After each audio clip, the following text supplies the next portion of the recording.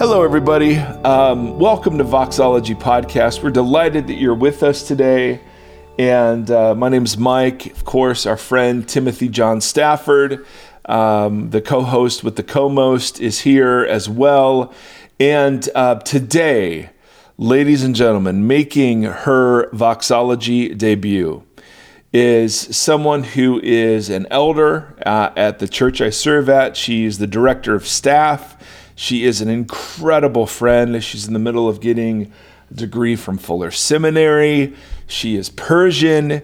She is known to the staff as Susie Lind, but to Seth, and I'm not sure where this came from, he refers to her exclusively as Susie P. Lind, and has used that name to call every other woman in his life not their real name, but instead Susie P. Lind. So Susie P. Lind, welcome. We're glad that you're here. Thank you. Yes. Susie, thank you for having me. Absolutely. And would you mind just giving us a brief synopsis of the names? So there's Susie Lind name, which is awesome. And then there's the other one, the words of power. Oh my goodness. Yeah. So what's that? So what are you talking about? Like my actual names? Yes. Okay. Yes. So Susie P. Lind, but then what's the Iranian name? When I was born, I was given the name Zara. Yes. Or Zahra, as it's pronounced correctly. Yes. My mother wanted to name me Julie, but my dad wanted to, or Jana, which is a combination of their names, JV and Diana. But my dad wanted me to have a traditional Persian name. So they went with Zara. But then I don't know, within hours or days of my birth, my grandmother held me and sang the song Wake Up Little Susie to me. Oh. And they started calling me Susie pretty much right from the get-go. Yeah. No one has ever called me Zara, except for when they find out that that's my name. Yeah. Then they're on a kick and they call me that for a while, and then I become Susie. and in the same way that Bruce Banner and the Incredible Hulk kind of have, two different names. I mean, there is a time and a mood where Zara does seem more fitting than Susie. Would you agree? I've been told, yes. Yes. It's been observed. So what was your full Persian name? So I was not born with I wasn't given a middle name. Right. But my last name was a hyphenated last name. So it was Zara Salar Bazadi. So every first day of school, they would call out my name and I'd have to correct them. And because it was so long, it took me till second grade to be able to spell it. Oh, yeah. So I had to just correct everybody, and I went by Susie Bazadi. Yeah. Which was another name that people love to use first and last. It was fun to say, I think. Yeah. And then when I got when I got married, I did a whole name change. And I went Susie Z Bazadi Lind. Nice. So I which it was a lot easier to change your name then. So than it should be. Yeah, probably. Yeah, I should have. When I was, I think 6, I wanted my name to be Ace Patrick. I'm not sure why. I liked Ace from the Kiss drummer. Yeah. Ace Frehley, and I don't know. Patrick I thought was a cool name, so Ace Patrick was the name I wanted. Glad I didn't choose that in hindsight, but that's funny. Yeah. I tried to take my wife's maiden name for obvious reasons. What was her maiden name? Vetter. Yeah. Oh, yeah. See, that's Tim Vetter. Dude, Timothy Vetter, yes. Wanted to be a musician. I was like, this is a no-brainer. Did she keep it as a middle name or anything? Nope. Just cut the ties. Man. Wow. Here we are today. So, Susie, tell us just a little bit. Born and raised where, and then how in the world did you find yourself working for churches? I was born in Iran. I left when I was 4 at the beginning of the Iranian Revolution because I lived right in the middle of Tehran when where it was all happening. I had grandparents. My mom's parents lived in London at the time. And so my dad sent my mom and I to London just because it was for safety reasons. We were planning to be there for 2 weeks and we never went back. My dad ended up leaving on the last plane before the Ayatollah shut the country down. Wow. So then we lived in London for 2 years. And then during those 2 years, my mom was diagnosed with multiple sclerosis. My aunt, her sister, lived in California. And at the time, the U.S. had better care for people with multiple sclerosis. So we opted to move there. And so we moved to California. I grew up in California, lived there my whole life until I moved here to Tennessee 7 years ago. Wow. So I grew up identifying as a Muslim, but I went to Christian schools when I was young. My mom went to an American missionary school in Iran. She taught there. That's where I went to preschool. So I identified as a Muslim, but I never was discipled as a Muslim. So the only thing I was ever taught about was Jesus. So I always knew who Jesus was and believed who Jesus was.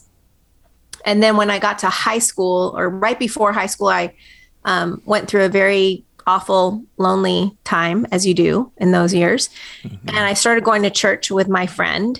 I was looking for God, for a relationship with God. I tried a mosque by myself, which was a bad idea for me. And then my friend was involved with her church and her family, so I went there. And I loved it. They had a really fun youth group. They had cute boys. They had That's what I'm talking about.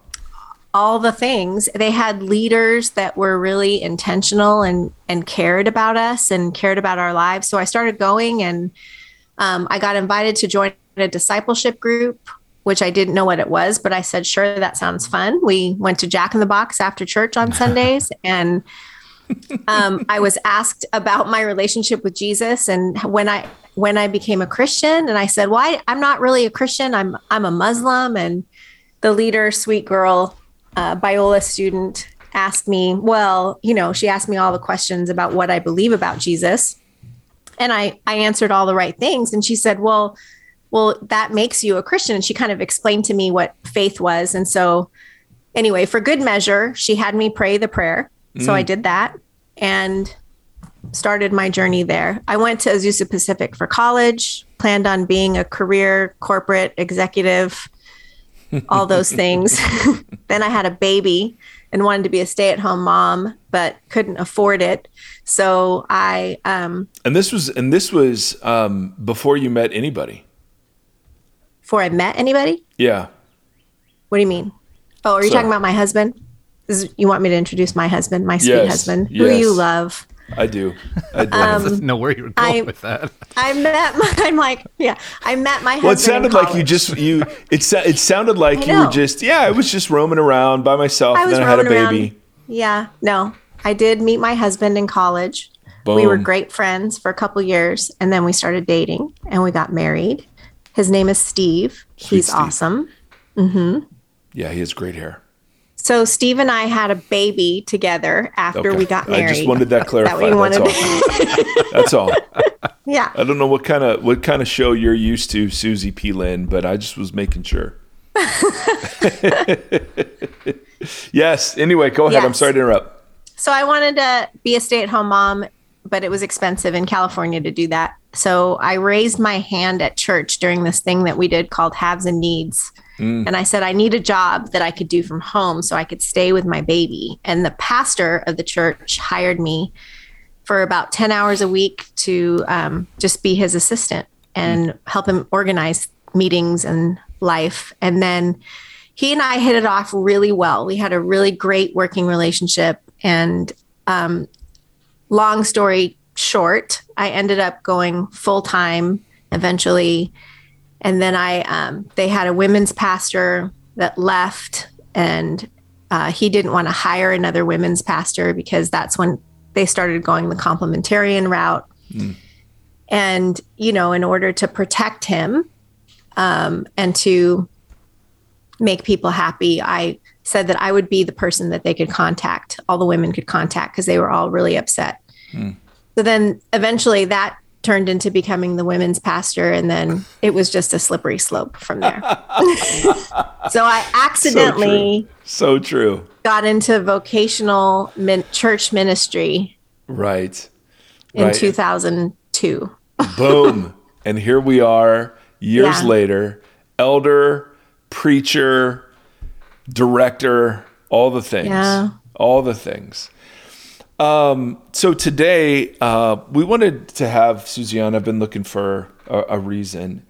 But she'd been texting me a thread about just lament about all that's happened this week. We've had the shooting in Texas, and we had this massive report come out about the SBC and the cover-up and just all of this sexual abuse.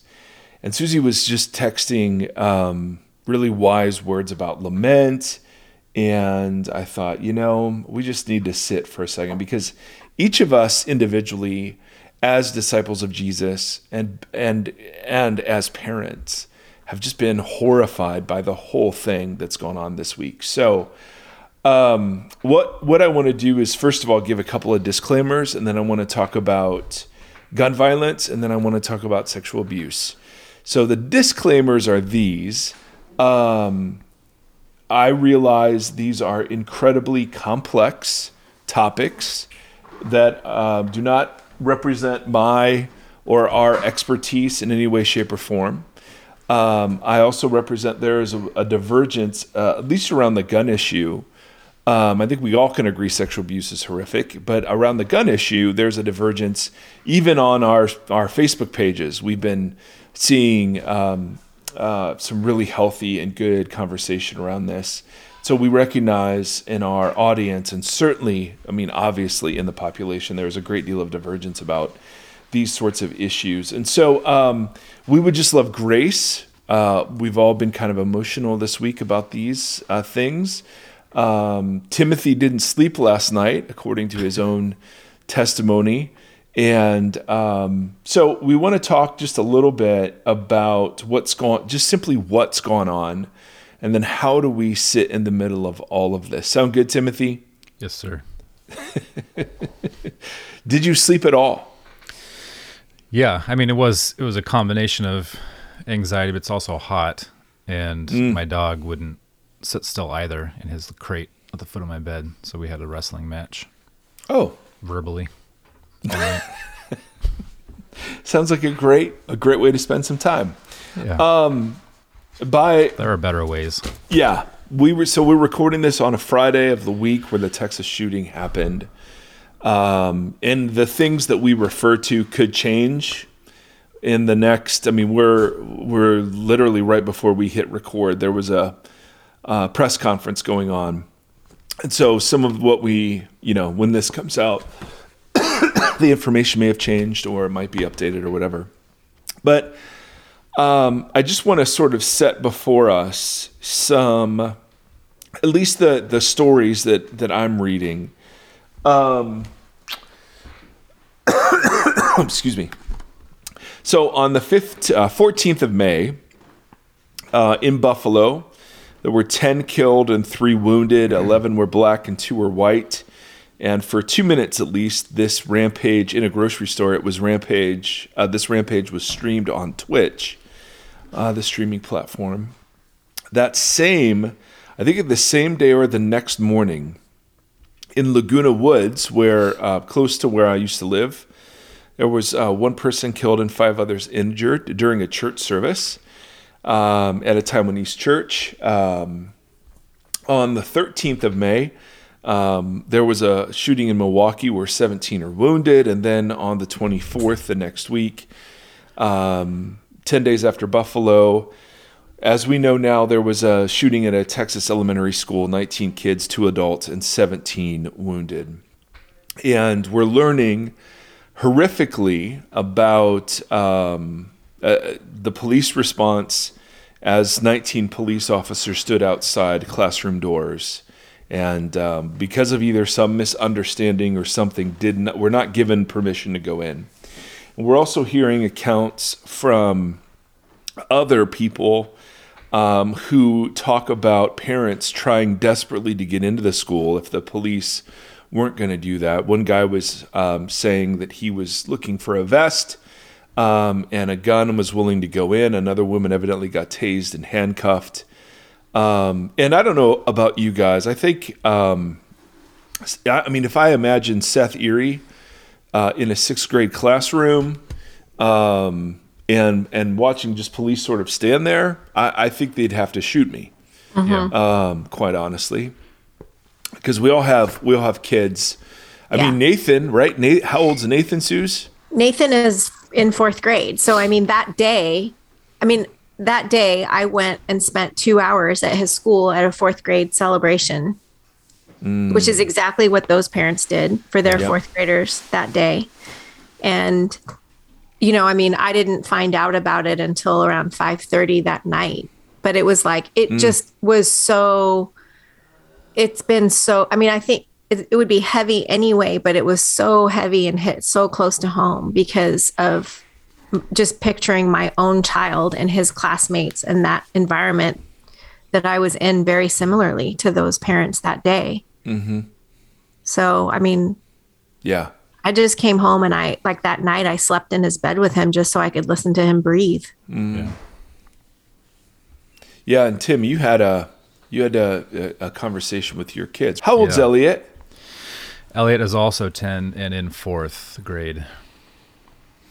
And you had to have conversations about this, right, with your kids, just sort of.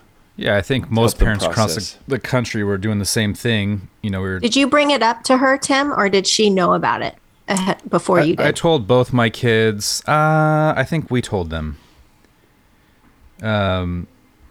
If my memory serves me correctly, I think we told them, and then kind of said, "Hey, this is what you do in this situation." And then you're having that conversation that you walk away from. You're like, I can't believe I just had this conversation. Yeah. My daughter is and it's 6. like there's so much fear about provoking fear in them. Yes. Right. Yep. Yeah, where they're being forced to wrestle with things that they should not have to be thinking about. No. But here we are. Axios just had a report that guns have become the top injury-related cause of death for U.S. kids. Yeah. And that's suicide, that's homicide, but over cars anymore. So, and this is where, no matter what side of this issue you're on, you cannot deny this statistic. There is a problem. Right. Yeah. Another one that was in that report, the number of active shooter incidents in the U.S. has risen by 52% from 2020 to 2021. And over 4 years, from 2017 to 2021, there was a 96.8% increase, according to the FBI. So not only is this become normal, this whole process of reaction, outrage, confusion, and then nothing, but it's getting worse. And so, as you would predict, there are all sorts. I love that the Senate just recessed for Memorial Day break. Sorry, we have this holiday planned. Just hate that. But then we have all of these interesting, the folks that are very supportive of the maximum liberty as applied to the Second Amendment. So Senator Ron Johnson has blamed CRT and wokeness. Kevin McCarthy said we need to decrease the number of entrances into schools. I'm sorry, Can I ask a clarifying question? Yeah. Did he specify why it has to do with CRT and wokeness? Because the teachers are teaching that. That was the clip I saw. Okay. Arizona State Senator, it looks like Rick Gray, blamed it on atheism and teaching evolution. I've heard several people argue that the answer is to fortify schools, to harden them, is their words, which is fascinating because these are the same people worried about the mental health effects of masks on our kids, and yet, that same concern doesn't seem to pervade the idea that kids have to walk into fortresses with armed guards and teachers in order to be safe. Yeah, and practice hiding under desks and also, we don't trust the teachers and the librarians to pick good books and curriculum, but we're fine with them carrying guns and protecting our kids with guns. Yeah, totally. Which is my wife. My wife is a high school English teacher. She's the head of the department, so she is also the one that wrestles with picking those books. And me imagining her in a crisis situation pulling out a gun. Oh. No. What I mean, the audacity to ask Yeah. teachers to do that, to have that on their conscience if they make a mistake, if they miss, if they themselves are shot. I mean, it is. Also, they don't get paid enough. Yeah, anyway. They do not get paid enough for this. Anyway. Amen. So Oh my gosh. I just am like, well, I don't know. Just fortifying schools, is that really the answer? We have the classic, we need to turn to God responses. U.S. Representative Lauren Boebert from Colorado. It is in times like these that we should, as individuals, communities, and as a nation, turn to God for comfort and healing. And I'm great with turning to God. But it's kind of like the thoughts and prayers things. God seems to really be waiting for us to do something about this as image bearers who are in charge of running His good world. So Representative Marjorie Taylor Greene said our nation needs to take a serious look at the state of mental health, which is true. But said we don't need more gun control. We need to return to God.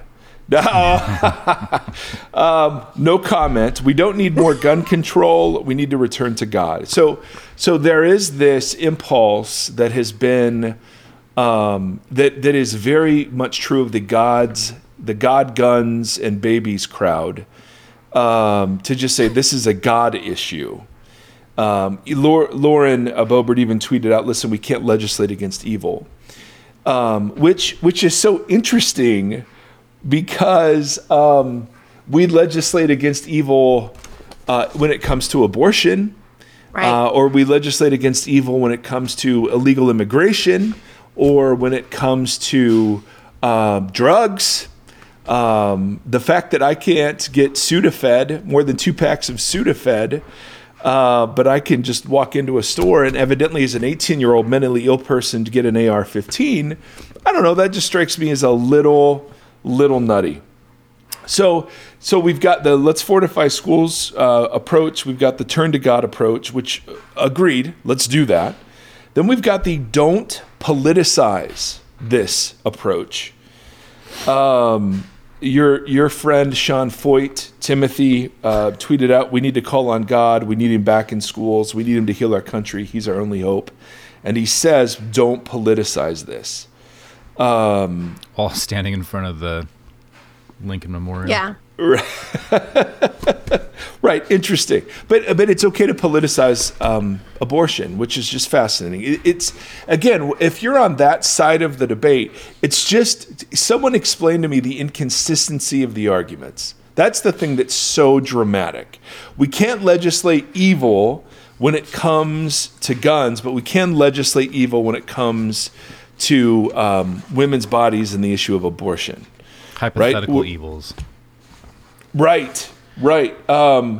Legislating immigration, that all immigrants are going to be gang members and murderers, and then, that all things that have to do with women's health are all going to be abortion. Yeah. And those are all are not the roots of those things, but AR-15s are largely created for one purpose. Yeah. Well, yes. So that it just blows. I don't understand it. I'd love someone to educate me on how these positions are held, because they seem, on the face of it, so unbelievably contradictory. I'll tweet Floyd again to see if he'll come on. Yeah, that'd be great. You've tweeted him to see if he'd come on? Yeah. But they Oh, don't yes. We would love it. Oh. Regarding vaccines, no one can tell me what to do with my body. And yet I'm all for telling women what they can do with their bodies. You pointed out one that's great. We cannot trust teachers pushing their agenda and CRT on the kids, but we can trust them to carry a gun and discern who to shoot. this is also the same crowd that has said, hey, we don't wear masks because, God is my vaccine. And we live in faith, not fear. And yet when it comes to guns, well, it's totally fine. We don't want to live in faith, not fear there. We're going to have guns and not trust God for that. I mean, it's just, but not it's at the NRA convention when Trump is speaking. You can't bring guns into that. Right. Yeah, that's starting somebody today. might harm them. Right. Yeah. That's starting today. That's an interesting thing because it's starting a few hours away from where the shooting was in Houston. So the Lieutenant Governor of Texas and evangelical Christian Dan Patrick said, we got to unify in prayer. We have to unify in faith. This was a country founded on faith. That's why we together have to come together as a people. Don't politicize it. Don't point fingers. There are some who argue that guns are part of our national identity. So there's that argument floating around. Republican Brian Babin, or representative, I should say, who is a Texas Republican, said, the United States of America has always had guns. It's our history. We were built on the Judeo-Christian foundation and with guns. Is that really what he said? Yep. These are quotes I'm pulling from news stories. Just saying these are the kind of arguments or things being said in the face of this. Some very articulate gun rights advocates have argued, listen, some of the cities and states with the strictest gun laws have the highest rates of violent crime. That was Governor Abbott's point. Look at Chicago was what he was trying to do. A huge one is that people kill people, guns don't kill people, which is true, except when all the guns that are used in mass shootings are of the same type. It's fascinating and used by people, and used by people, and like we said before, I mean, the fact that there just isn't the courage to do this. After 9/11, there was one dude who had a bomb in his shoe. And 20 effing years later, I'm still taking my shoes off at the airport. Yeah. Like, we have the collective will to do something. It's just mind-boggling. It's just mind-boggling. And then the big one is the only way to deal with bad guys with guns is with good guys with guns, which freaking didn't happen when the cops are restraining people from running in to rescue their own children because the police have been told not to enter. It's not an active shooter situation. So I just, the good guys with guns versus the bad guys with guns, I just don't think that in light of this, that argument just is shown as a fallacy. Absolutely. So here are a couple of things that I read. This one is from a Republican who writes, I am a moderate. I own guns for self-defense. I dislike the NRA as they don't represent my views. I'm for universal background checks. I'm for an assault weapons ban, zero reason for any citizen to have one, and a 21-year-old age requirement to purchase. If you can't drink, you should own a gun. There are a million common sense ideas between doing nothing and banning guns. Right. And I thought, that's it. Yeah. Right? Or this is Senator Murphy. I don't know his first name. I don't know which shootings we could stop, but what kind of sick political culture endures shooting after shooting and responds with silence? There must be steps we can take. And so I just sit sort of befuddled going, well, what's the reason why we wouldn't say if we do background checks to serve in a church's children's ministry, that why we wouldn't do robust background checks for firearms? Yes, guns kill people, but guns in the hands of people who are evil, who we could prevent. I mean, that just seems, I don't know, just seems on us. Well, I mean, even in the places where abortion is legal and there's a process that you go through before you actually get the abortion, where you sit down and you talk with a doctor and you you're asked these questions and you go through a process, and in some cases there's a cooling off period, all of those things. Like there's nothing like that for going and buying an assault rifle. And this kid, he went and bought it like the 2 days after he turned 18. So they said, oh, he has no history of mental illness. Well, he has no history of anything. He's only 18. Right. So So pro-lifers downplay what they ask women to do, both in having to undergo pregnancy, which is obviously a burden I will never have to experience, and then either embarking on the project of a lifetime in raising a child that she didn't choose, or if she opts for adoption, knowing her child is walking around in the world without her. And yet we can't ask people who are purchasing guns, depending on the state, to go through background checks or a 2-week waiting period or whatever the policy. And I don't have policy solutions. I'm puzzled at the rationale for not doing something. Right. I mean, it seems as Jesus people, the fundamental posture as Jesus people is that rights are always trumped by life. Always.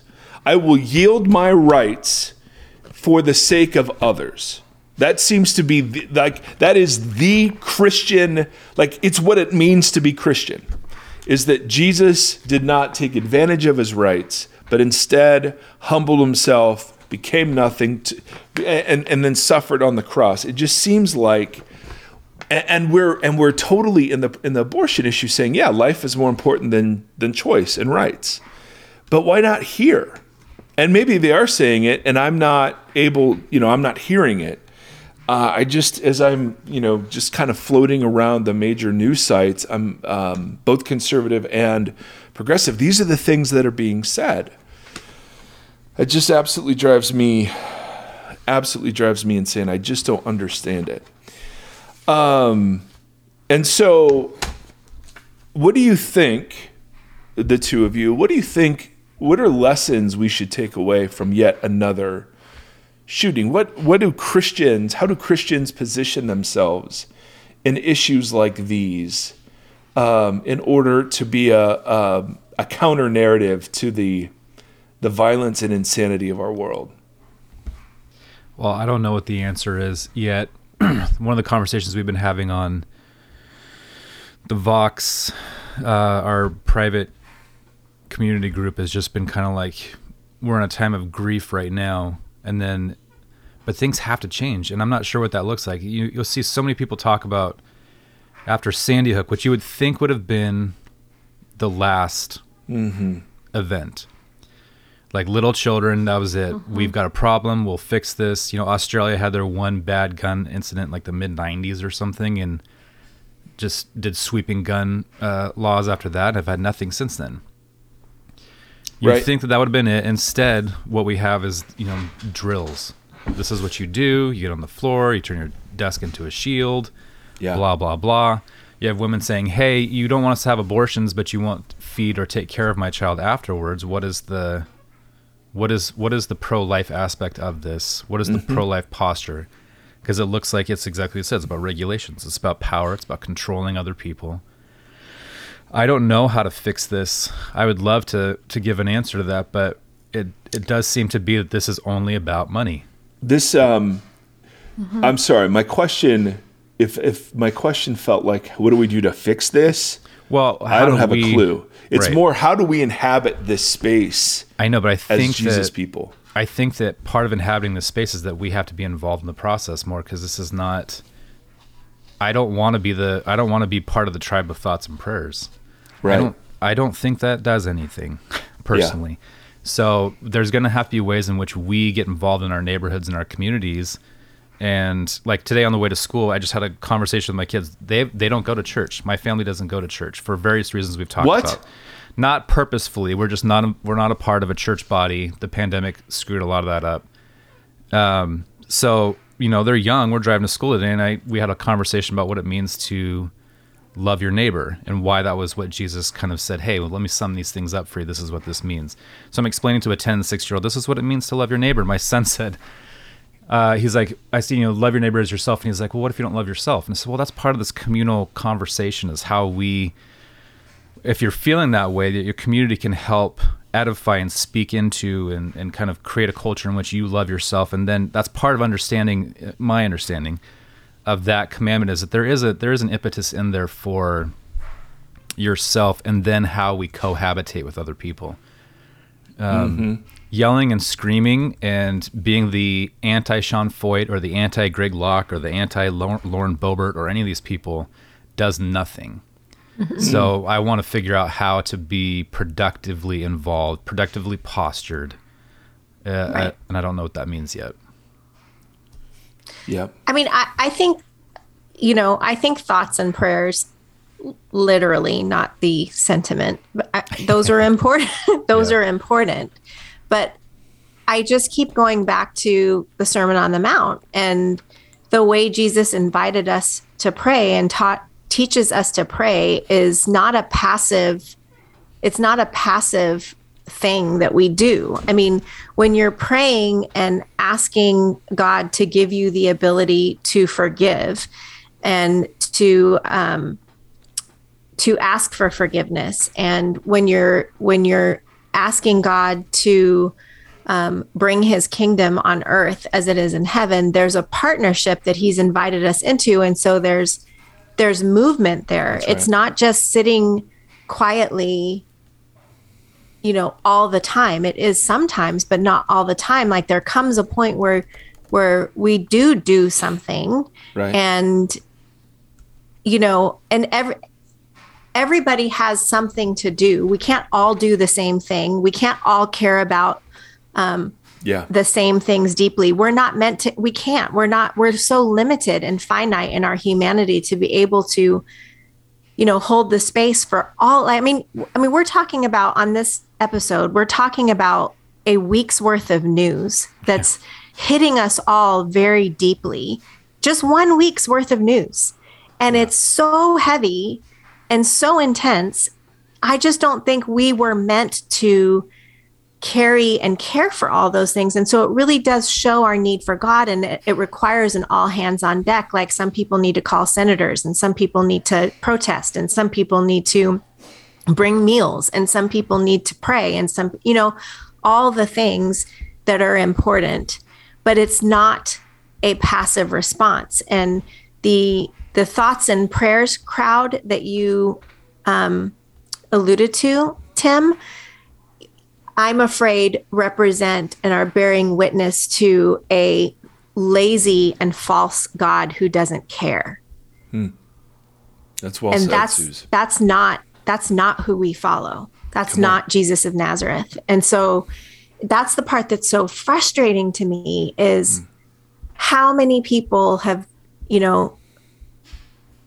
turned away from their faith and from the people of God, the community that you were describing so beautifully to your children in the car today, because of what has been represented. Yeah. Boy, well said. Hold on 1 second, guys. Seth Erie has entered the house. Hey, Seth Erie! You want to say hi? Come on, boy! Ladies and gentlemen, Seth was up quietly. What were you eating today, son? About Journey Church? Yeah. What did you eat for lunch? Chick-fil-A. Chick-fil-A. There it is, ladies. Yep, come on. Come here so people can hear you. Oh, yeah. Susie P. There it is, What's Susie P. up? Lynn. How great is this? We have Tim Stafford Yep. and Susie P. Lynn. When worlds collide. Yeah, welcome live with us. Okay, well, come here. Do you want to say anything to everybody? Yeah. What do you want to say? Big shout out. Okay, let's do some big shout outs. Mr. Evans. Mr. Evans, Nate, teacher in Ohio. Tim Stevens, Susie Nate P. Erie, Tim Stafford, and Susie P. Lynn. Yeah. Great. Those are great shout outs. And Mike. And Daddy Mike. Yeah. Yes. That's right. Now, let me ask you a question. Yeah. Do you have school today? No. Why not? Because it's a vacation. Summer vacation, ladies and gentlemen. It's summer. We made it. We made it. Let the record show that Seth Erie is jumping on me right now, chanting, "We made it." Okay, that's so good. All right, ladies and gentlemen. Okay, sounds good. I think we're all done. Okay, Stop jumping. Oh my goodness. So anyway, we're pumped over in the Erie household.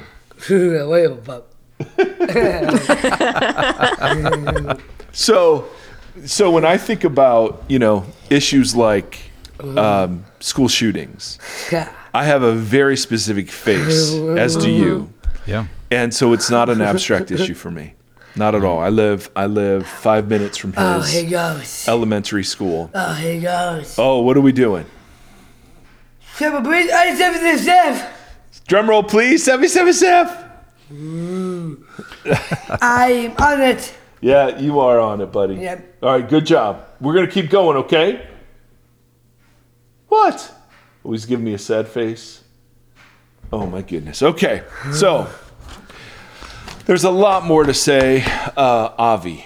But as Susie was saying, all of this happened after what we thought this episode was going to be about, which was the massive amount of sexual abuse stuff that's coming out.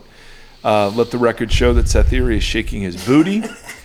And this is why we don't do video podcasts right here. So I want to just sort of set a similar stage. These are all things that happened this week. First of all, in Warsaw, Indiana, New Life Christian Church and World Outreach, I woke up and was horrified to see a transcript of a video where a pastor got up, led an altar call, and then confessed to adultery that had happened 20 years ago. And then the church applauded because the pastor's confession seemed, legit and authentic and whatever else. The church applauded. And then a woman came on stage who evidently was the one with whom he had the affair. And she corrected him and said, well, it started 27 years ago and I was 16 when it started. And she said something that I had to turn the video off at that point. She just said, you did things to my teenage body that had never and should never have been done.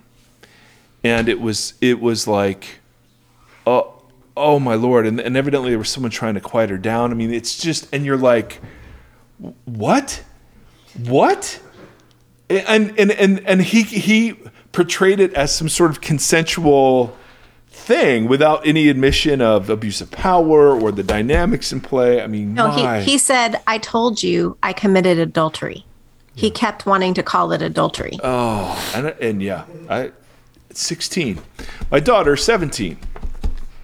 I just my jaw, of course, hit the floor. And of course, this was a church immersed in purity culture. Evidently, she had a purity ring on while this was happening.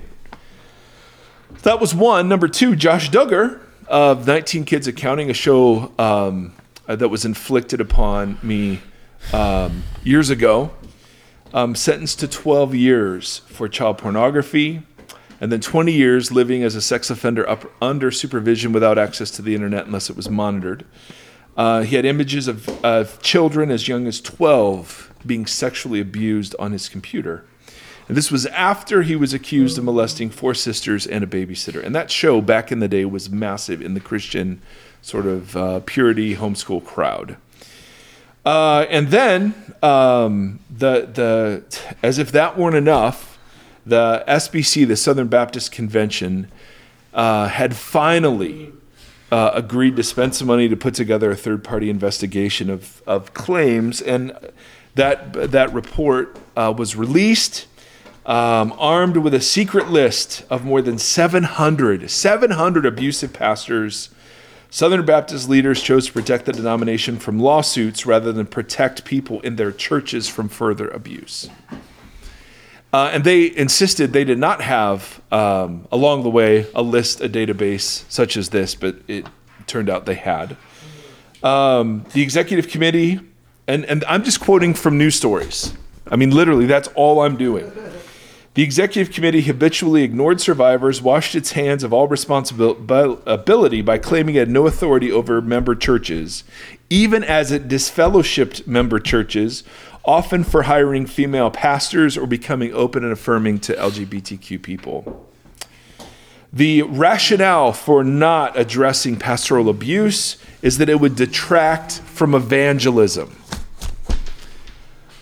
I mean, so that's 1 week. That's 1 week. And the specifics, I mean, I could hardly make it through the report. The SBC resisted this. I guess they're run by this executive committee, and this executive committee resisted this the whole way through, and at a last-minute vote tried to oversee the process themselves. It is utterly, utterly, utterly ridiculous. Susie, as a woman in the church, I mean, what's it like to see all of this? It's disgusting. First, I mean, when you use the word ridiculous, in my mind, it's just disgusting. It's sickening.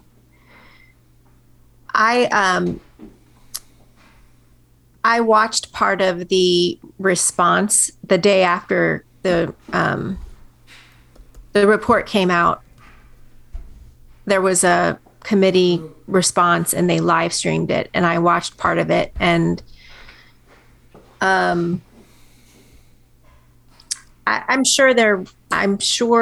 I think it's probably, I don't know enough about it, but I'm sure it's a bunch of new people on the executive committee, not any of the people that were named in the report. Yes, I believe that is true. But I think, it was just really, it's maddening because when you are, I'm going on like over 20 years, something like that, of being in church ministry, where I've sat with women who have been abused, who have been taken advantage of in all different kinds of ways, and not believed or dismissed or whatever. And when you see something like this, and when you think about the SBC and their influence, not just within their own tribe, but they are the most influential denomination in the country. And so whether you're an SBC person or not, its tentacles have reached you in your whatever tradition you're part of.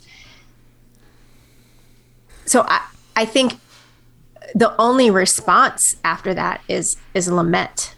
I wanted them to say, like, just nothing else other than we screwed up. Mm-hmm, mm-hmm.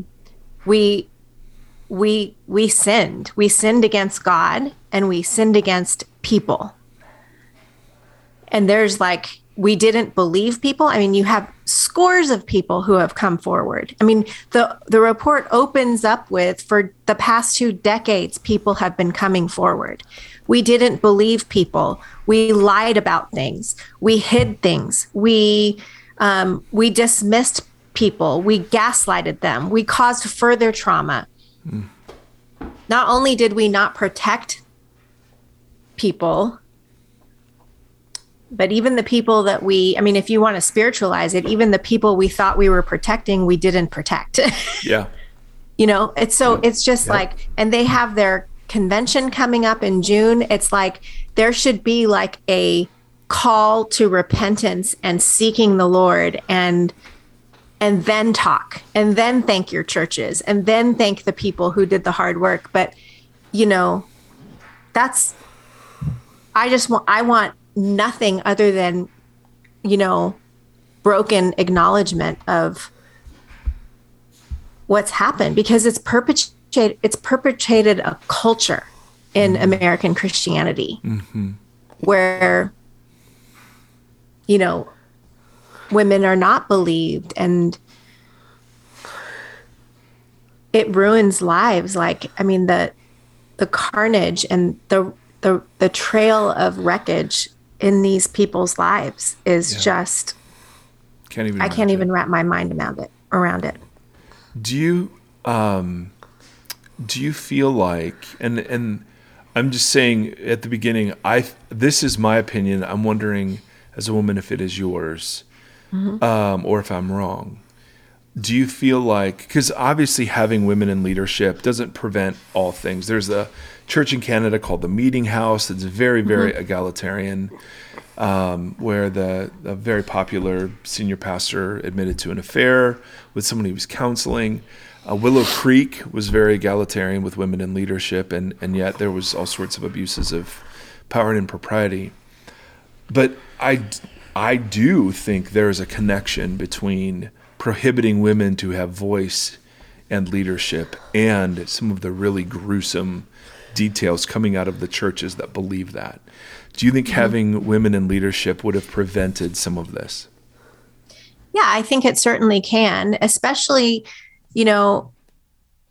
that's part of it for sure, because, you have women who can advocate for other women and can, if they're respected and they're given voice. I have failed in this area as well. I think about when I talk about the influence of this culture, like it's become part of our culture.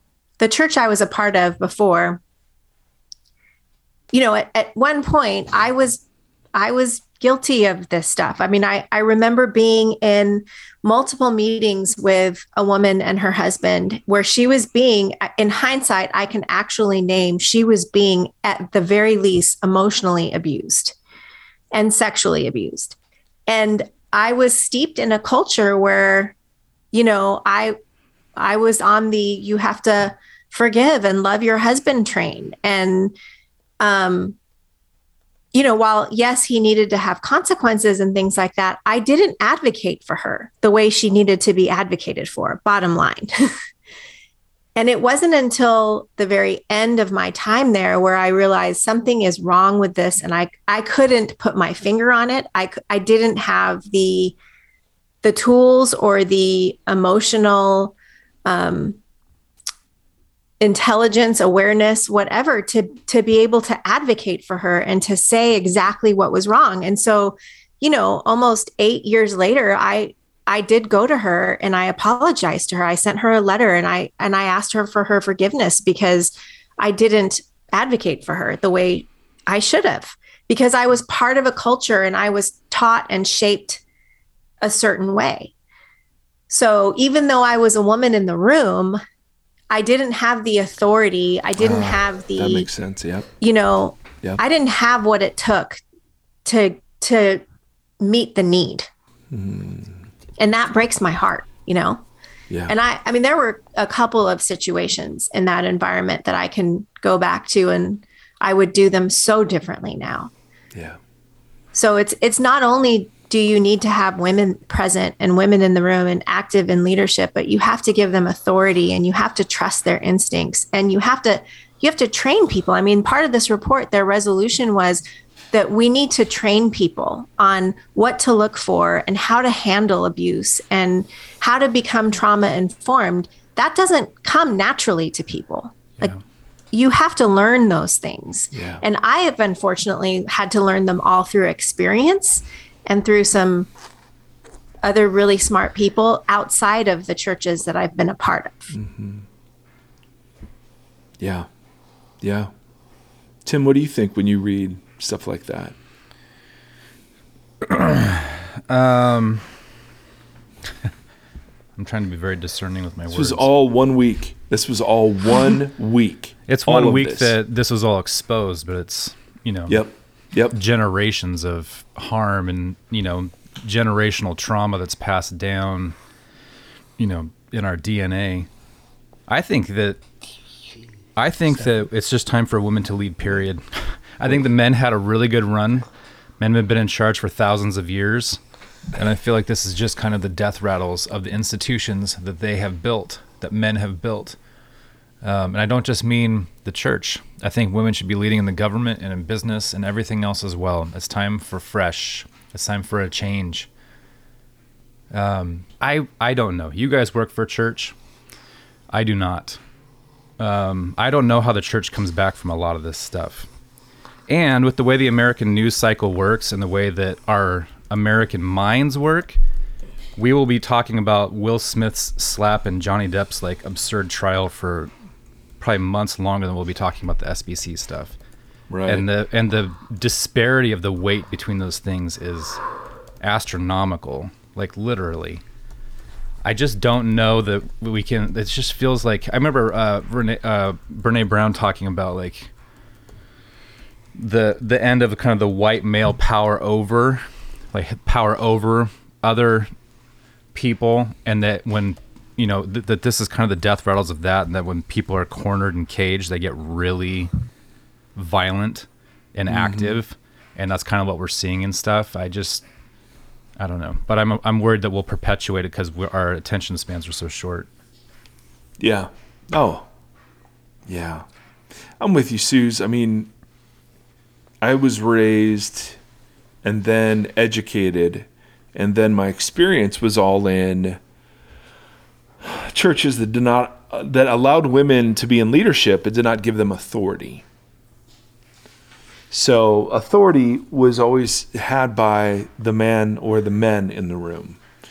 But women were given responsibility, or they were called directors as opposed to pastors, or, all sorts of ways around some of that. And I can see it much more clearly now, but I cannot imagine being a woman in the church and not just having all of that to deal with, but then you're seeing all of this abuse.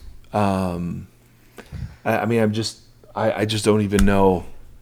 When people like Matt Chandler say, "Hey, deconstruction, is sexy," I want to tell him to F off, because no, how could you not look at this? And at what point, when there are enough bad apples, do you look at the whole orchard and just say the whole orchard is rotten? You know what I mean? I mean, it's not like this is just, these are exceptions anymore. It seems like it's more the norm. And I think it's interesting, like, how I like a good agricultural reference, Mike. Zara does. But absolutely. Like when you talk about the whole orchard, right? I think when you start saying things like that, people get a little alarmed, like, what are you saying? What are you saying? Like, just get rid of Christianity? And it's like, no. I mean, I just this morning cleaned out a garden bed where everything was dead and there was no productive growth. There was too many dead herbs to grow more productively. So I had to clean it out and put new dirt in and plant something new. So I still have a garden. Yeah. It's not that we're saying abolish the church, abolish Christianity, but there does need to be, there's a reckoning, and what it has been and the way that it has been shaped. There's some serious change that needs to happen in how we go about these things. I do think, Tim, you mentioned the Johnny Depp trial. I do think it's really interesting.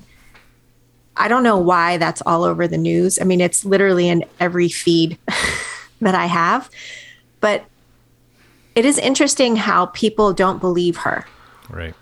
And she's kind of, there's a lot of talk about how it's challenging the Me Too movement because people don't believe her. And, most people are apparently on Johnny Depp's side, and also acknowledging that Johnny Depp is not perfect. He's unhealthy. He's done some bad things.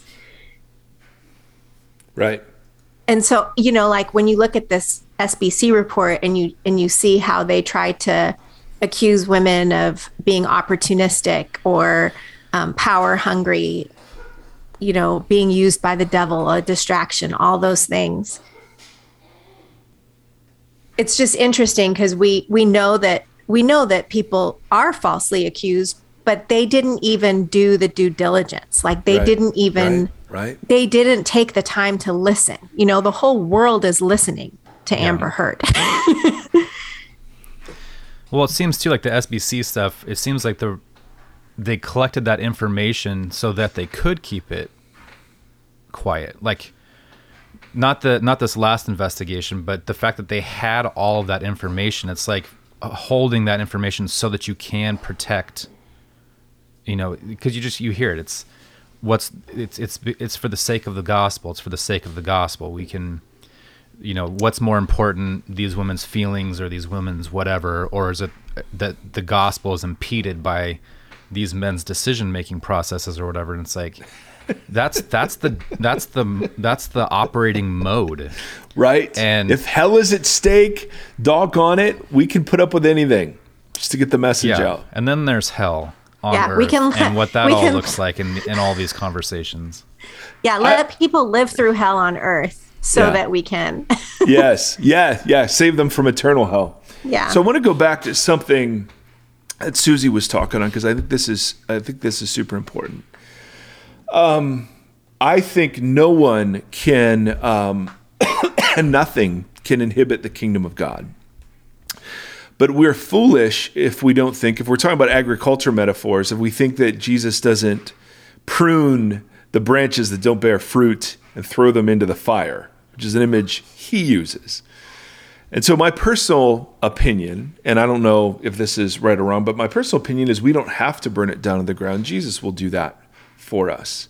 There is no way that Jesus of Nazareth, who talked about causing little ones to stumble and those that do it, had a stone attached to their neck and thrown into the river. There's no way Jesus of Nazareth, who invited every marginalized woman he could find into his circle to bless them, heal them, receive them, restore them to community. There's no way that Jesus of Nazareth is sitting up there passively, just going, hey guys, just work on this a little bit. I think Jesus is actively and passionately and zealously exposing the sin in his church. And and so for people who are concerned about what this means, well, I think we should burn down Christianity. Absolutely. At least the forms of it that have become culturally dominant and that have captured the imagination of culture. I mean, would you guys agree with that? Let me ask you, would you agree with that? I think things need to change. Caitlin Chess tweeted out a little quote over that I kept thinking about afterwards. She said, when Jeremiah and Ezekiel and Micah condemn those who say peace, peace, when there is no peace, they are talking about people who see abuse and injustice in their community and say, but look at all the good we're doing. And I just kept thinking about that, and I kept thinking about shalom and trying to understand that in a more all-encompassing way in this time period, and what peace looks like when we're praying for peace or looking for peace or trying to affect peace within the church or our communities. Because the rhetoric that we get is not that. Yeah.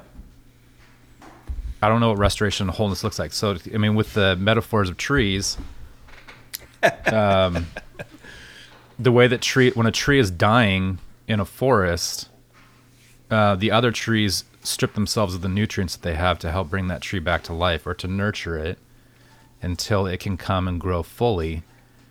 If we are a ecosystem of shared roots in this country as churches, I'm curious as to how that metaphor plays out for us. How we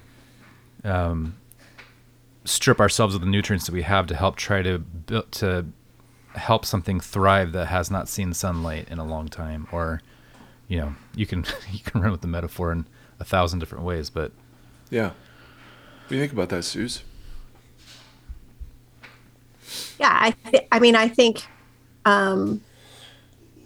I don't think the way that the American church, as we know it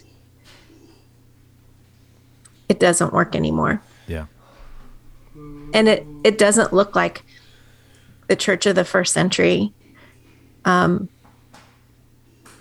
not that it needs to look exactly like the church of the first century, but I just think we have made it in general not what it was meant to be. They talk about, in the report, they talk about all of this stuff being a distraction from evangelism and from the gospel. Well, they evangelized something.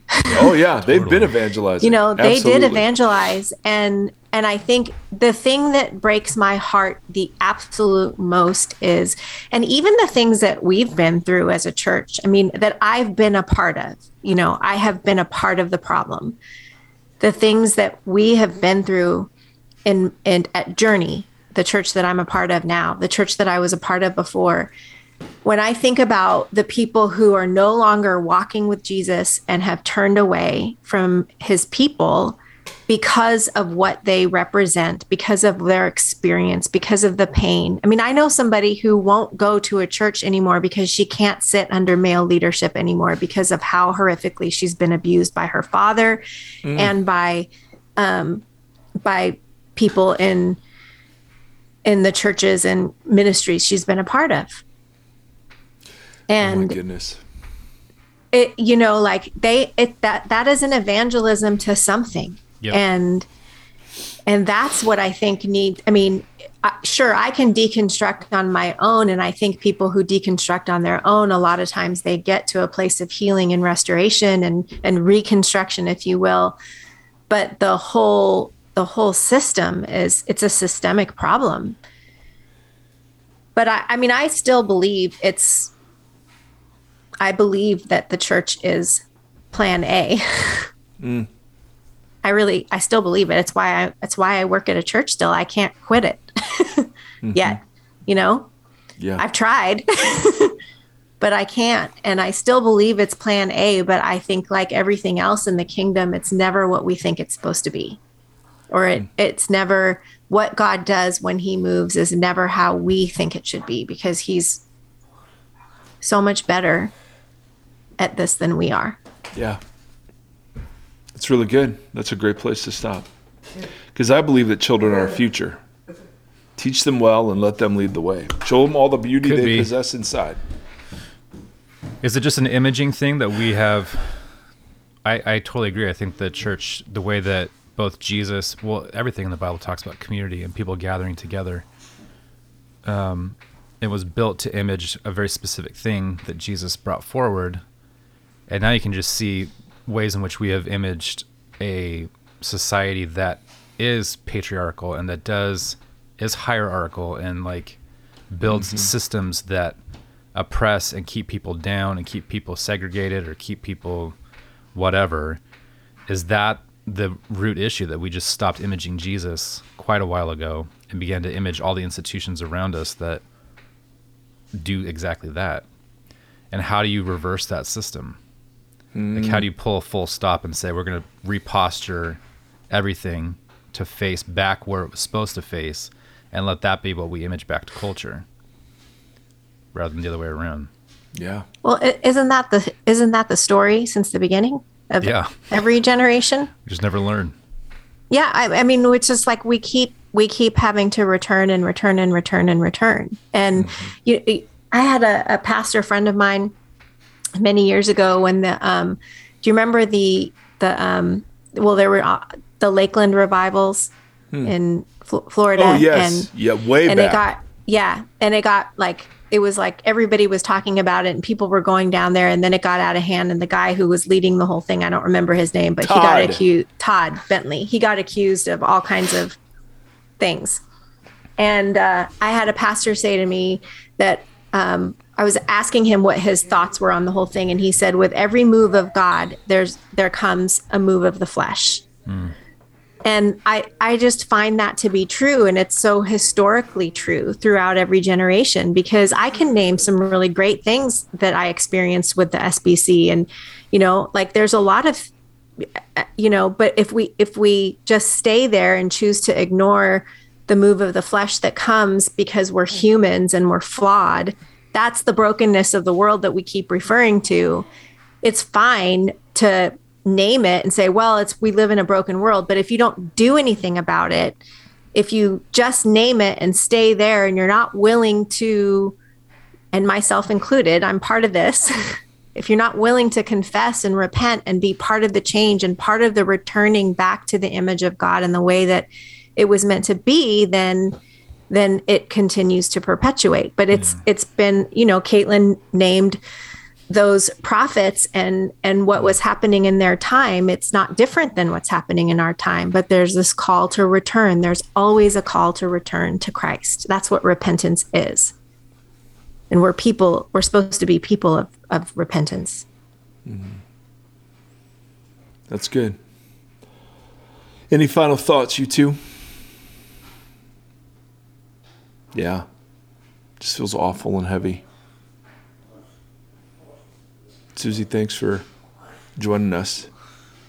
Yeah, I think I do have a final thought. Yes, please. Because I'm sure that with within the community of people listening, there are people who have been abused and victimized and violated and all kinds of things. And I would encourage anybody who's in that place to, if you haven't already asked for help, been able to process it somewhere safe with a therapist, a spiritual director, a trusted friend, because you think you won't be believed or you were not believed when you tried, I would say that to whoever that is, you are worth the healing. And the world needs you to be healed so that you can bring healing to others. And, I think a lot of people live in a quiet prison of their own experience and their own shame that's been put on them by other people, and it's not the way it's meant to be. That's good. One of the things that we did several episodes ago is Tim introduced us to a practice he does called the prayers of the people. And so today we want to close again our episode by doing that. So we offer prayers, and then Tim will sing. And what's the refrain that you sing, my friend? Yeah, so I'll sing You Hear Us Calling, Abba Father, and then in between each prayer we'll sing, Lord have mercy, Christ have mercy. And again, I believe this was written by a band called The Brilliance. So if they're listening, or I think one of our listeners says they know them. And I just want to say this, that I don't know what I personally believe about, the supernatural aspect of prayer, of God intervening. We've had plenty of conversations on here about the implications of answered versus unanswered prayers, and but what I do know is that when you pray without ceasing, it postures your heart and mind to be looking at and thinking about the kingdom of God that is here and now, and it can rewire you to be observant and active in caring for one another, and it can enable you to love the Lord your God and to love your neighbor. It can cause you to see the inequities and injustices and marginalization of your sisters and brothers. It can give you eyes to see and ears to hear, and it can help you to see the world as Jesus does. And that is something. It is something to act upon. And something kind of beautiful about what prayer can do actively, that I at least know that. Right. And so there are 3 sections of prayers that we're going to do. One of those sections is Susie going to read the names of the victims of the massacre in Texas. So Tim, why don't you start us? And then, and I don't know if you're going to sing, Susie. I'm not. I'd love if we had listeners at the end of this episode, and so it'll just be Tim singing for me, but feel free to join in.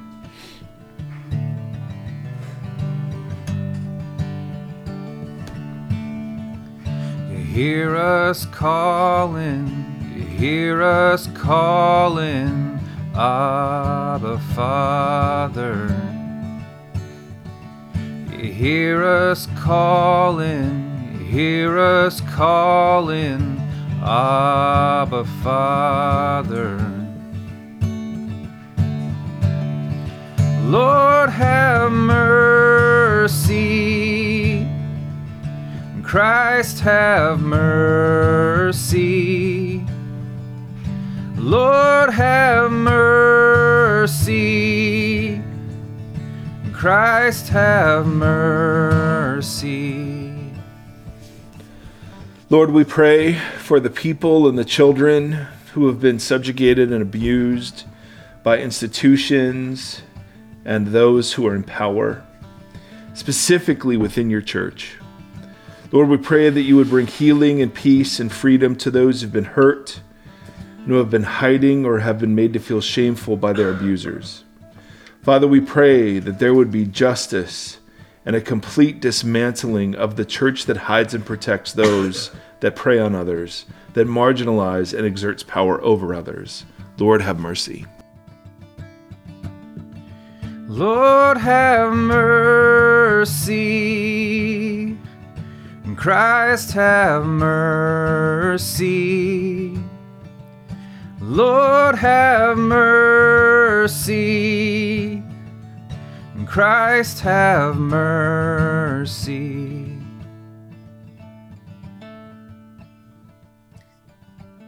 Father God, we pray for the families of Uzziah Garcia, Jose Flores, Amory Joe Garza, Xavier Javier Lopez, Nevea Bravo, Alethea Ramirez, Tess Marie Mata, Alexandria Anaya Rubio, Layla Salazar, McKenna Lee Elrod,